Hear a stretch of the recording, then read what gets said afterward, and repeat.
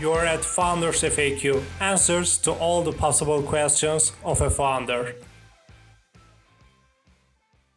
So first of all, I would spend a lot of time making sure the board member are the people you want to work with for the next 50 years or like 10 years, a very long time.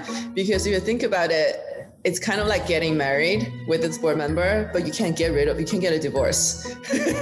Like if a marriage doesn't work, you can file divorce, but you can never get rid of board. Like it's really, really hard to do that. So first and foremost, make sure you like working with the board member, making sure, the board member are good and have, know exactly what he or she is doing is specifically for this business working with you.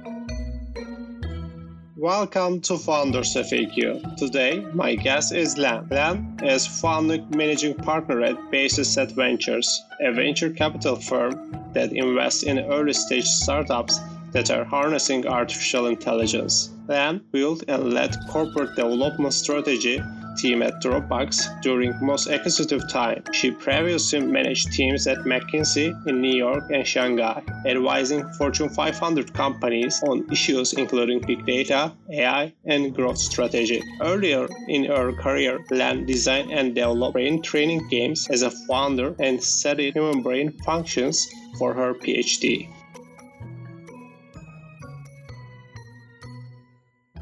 Hey Lan, welcome to Founders FAQ. Hi, thank you for having me. I have a lot of questions for you, but my first question is, how do you assess the founder skills when you first met the founder in very early meeting with the startup? Generally speaking, we think the traditional wisdom of looking at founders, age or gender, which school they went to, where they worked is, it provides some signals, but it's relatively biased in the sense that you just don't get the psychological profile of a founder. So the actual important attributes are things like, is the founder strong in execution? Is the founder agile, right? Can they, do they have customer empathy? Therefore, it will be faster for them to find product market fit. So those are both skills that are more important for a founder than kind of the demographic variables where like the traditional wisdom in our words. So what we did is actually, this is, also part of my PhD research from a long time ago, kind of categorize founder into different segments. We think any kind of founder can be successful. You just got to get the right combo, right? So like we have founder type who's like humble operator. This is a type who are very, very strong in execution, humble in the sense that they can get kind of customer feedback and learn from it and get product market fit. Another example would be what we call agile visionary. These are the founders who are really young, multifaceted, just learns very fast. They may not have any experience or you may not even finish school, but they just learn super fast and, understand exactly what to do. So those are, hopefully that gives you a sense of how we think about founder. The number one most important, psychological profile is like execution, really, really important. Then agile thinking, learning speed, learning fast. Obviously, customer empathy is very important. Otherwise, it's very hard to find product market fit. I get it. And do you think feeling the pain of the problem by the founder is important for you? You mean understanding the problem they're solving for? Like understanding the problem, but most of the pain of the problem, like in the world. As a founder, they're living the pain of that specific problem that they're solving. And if it's like that, how do you understand it? Yeah, I think it definitely helps if a founder has lived through a certain problem and understand and can feel what that is like. But I don't think it's necessary that founder has to live through the problem they're trying to solve, because their founders, they just learn very fast.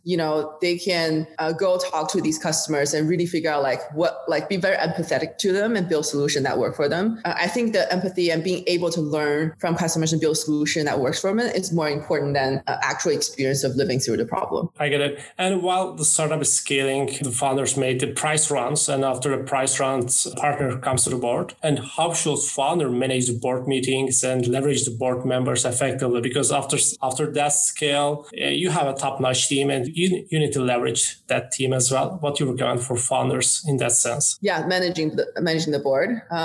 So first of all, I would spend a lot of time making sure the board member are the people you want to work with for the next 50 years or like 10 years, a very long time. Because if you think about it, it's kind of like getting married with this board member, but you can't get a divorce. Like if a marriage doesn't work, you can file divorce, but you can never get rid of board. Like it's really, really hard to do that. So first and foremost, make sure you like working with the board member, making sure the board member are good and have know exactly what he or she is doing is specific for this business working with you. So that said, once you pick the board member, and we can talk about that like in detail, how do you pick and what are some of the things that are more important. Managing board meetings should be relatively straightforward. If you have great people, like the board dynamics is decent. You shouldn't have to spend a lot of time trying to syndicate with everyone, right? But I do understand why some founders might have a little bit of challenge managing board members. Like people have egos and either different personalities, and you sometimes have to sync up with each board member before the board meeting, just so everyone will get on the same page. These are all kind of the tricks founders can have and kind of to get deals through, to get items through. I think that the thing that's really important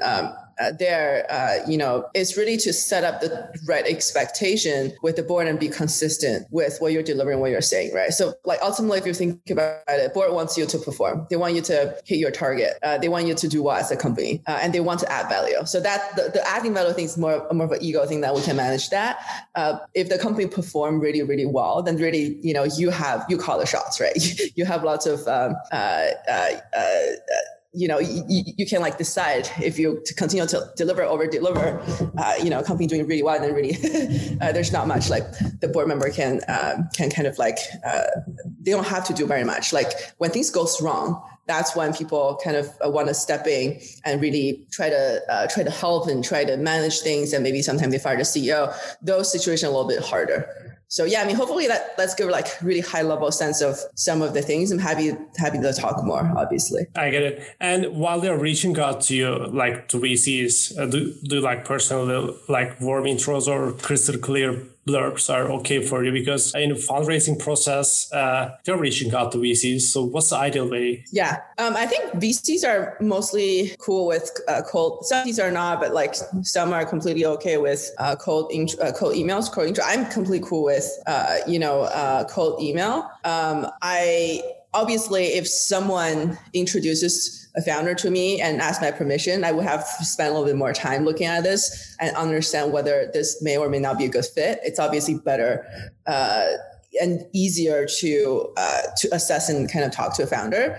But cold email works. I've gotten a lot of cold emails, and just make sure there's art to writing cold emails. If the email is 2 pages long, no, most likely I'm not going to read it. It's just and the thing specific with me is people always spell my name wrong, all the time with cold email. I just, I look at the first line. If you spell the name wrong, I just, skip it right away. So make sure mistake, sometimes Mr. Lan, spell the name wrong and here, can we have 30 minutes, right? And that's a lot to ask for. If you don't even want to spend effort to copy and paste my name correctly, I wouldn't want to spend half an hour with you. So have the common courtesy of, be straight to the point, and kind of really articulating what your business is, what you want from me, and keep it short. And that would be easy. If I have one paragraph, there are plenty of emails, one paragraph, I really articulate, here's my business, love your thesis, we're a great fit, can we meet? And I take a phone call. And sometimes it actually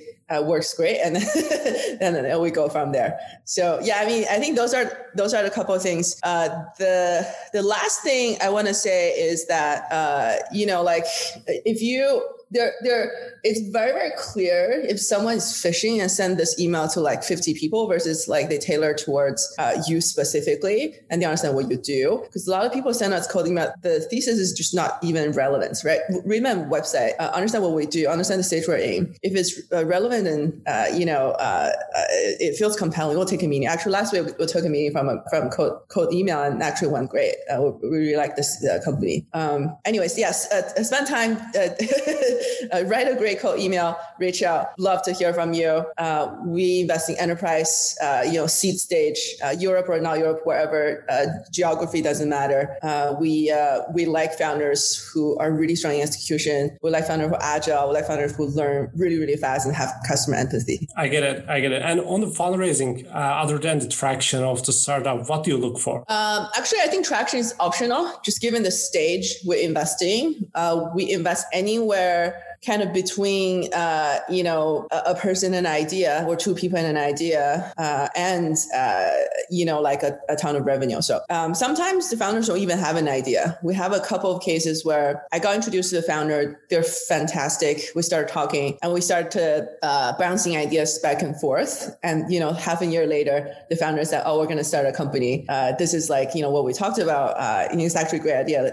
I'm going to do it. So, and we fund the company, right? So that also works. You don't have to have an idea. Sometimes it would be definitely faster if I have an idea and like kind of validate it a little bit. And it's just much easier for us to evaluate. So ultimately what we're looking for is this a great market? Do we understand this market as a fund? We're pretty technical. So like if you're working on dev tools, working the software, like we know these markets really well. We can assess super quickly. And two, is your product and tech good enough that's a reflection of you being able to build a great product or a great tech, right? Three, like most importantly, founder, are you a strong founder? As I mentioned, we look for specific things. Are you a strong founder? I would say the third thing is, the most important. Usually strong founders can figure out product market fit, even though they don't have any, they don't even have a product, they don't even have any traction. If we believe you'll be able to figure it out, then we fund them. So, those are kind of rules of thumb. Obviously, it will be easier if, as a founder, you already talk to a lot of potential customers. You know exactly what they want. You know exactly what they will say. Those are really good signs for us to say, okay, you might be onto something, right? Even though you don't have any revenue, even though you're still small, we'll still fund you. I get it. And my last question is, where to start the company right now? Because after COVID, it's all changing and people living in SF and to Austin, LA, or some other cities. And what do you say about it for founders? What do you recommend to start their companies? And how do you see this remote era is going in next couple of years? Yeah, it's interesting, right? Like, I think we're seeing a lot of people moving away from the Bay Area. And also depends on who you ask. I'm still in San Francisco, but a lot of people have moved away. Like if you talk to, there are some very vocal voices on Twitter of people moving to Miami or Austin, Texas, Boulder, all these different places. I think there's no doubt people are moving to different places during the pandemic, and the world is getting flatter and flatter. There's like no doubt that's happening. That said, I think like a lot of people are still in SF. I'm actually seeing people moving into SF because the rent is now really cheap, like 40% off, right? A lot of founders say, hey, that's actually a great place to be right now. So people are moving. Well, people are moving out, people are also moving. It's just like, you can't, it's very hard for me to judge, how many there's official stats, but like the quality of founder moving out is very hard to tell. So for us as a VC firm, we just got to keep our eyes open. We need to look at founders in the Bay Area, in SF, in Austin, in Florida, in Europe, in wherever. We just need to keep our eyes open. Be very, very receptive of founder working from anywhere. We actually just funded a company in Australia and another company in India, which is really interesting. Both are Delaware company, but actually based in completely. We did not expect that's what we'll do, but we did it anyways. We also have a company in Berlin, which we funded in 2017, right? So we're very we care a lot about the founder. As mentioned, we care a lot about the space they're in and whether we'll be kind of best partner for them. If you're a company targeting US market, it really doesn't matter where you're based. You can be, we'll also found another company in Texas this year. So it's all over the place in terms of geolocation, but they're all working on something we think are super important, like, either dev tools or, productivity, for knowledge workers for the US market. And that's something we can can be the most helpful to these founders. So yeah, I mean, hopefully that helps. Like personally speaking, I mean, I don't even get out of my house. So really can't, even though I'm in San Francisco, it really, I could be anywhere now. It doesn't really matter. Great. Well, these are all my questions. Thank you for joining the Founders FAQ. Great. Yeah. Thank you for having me.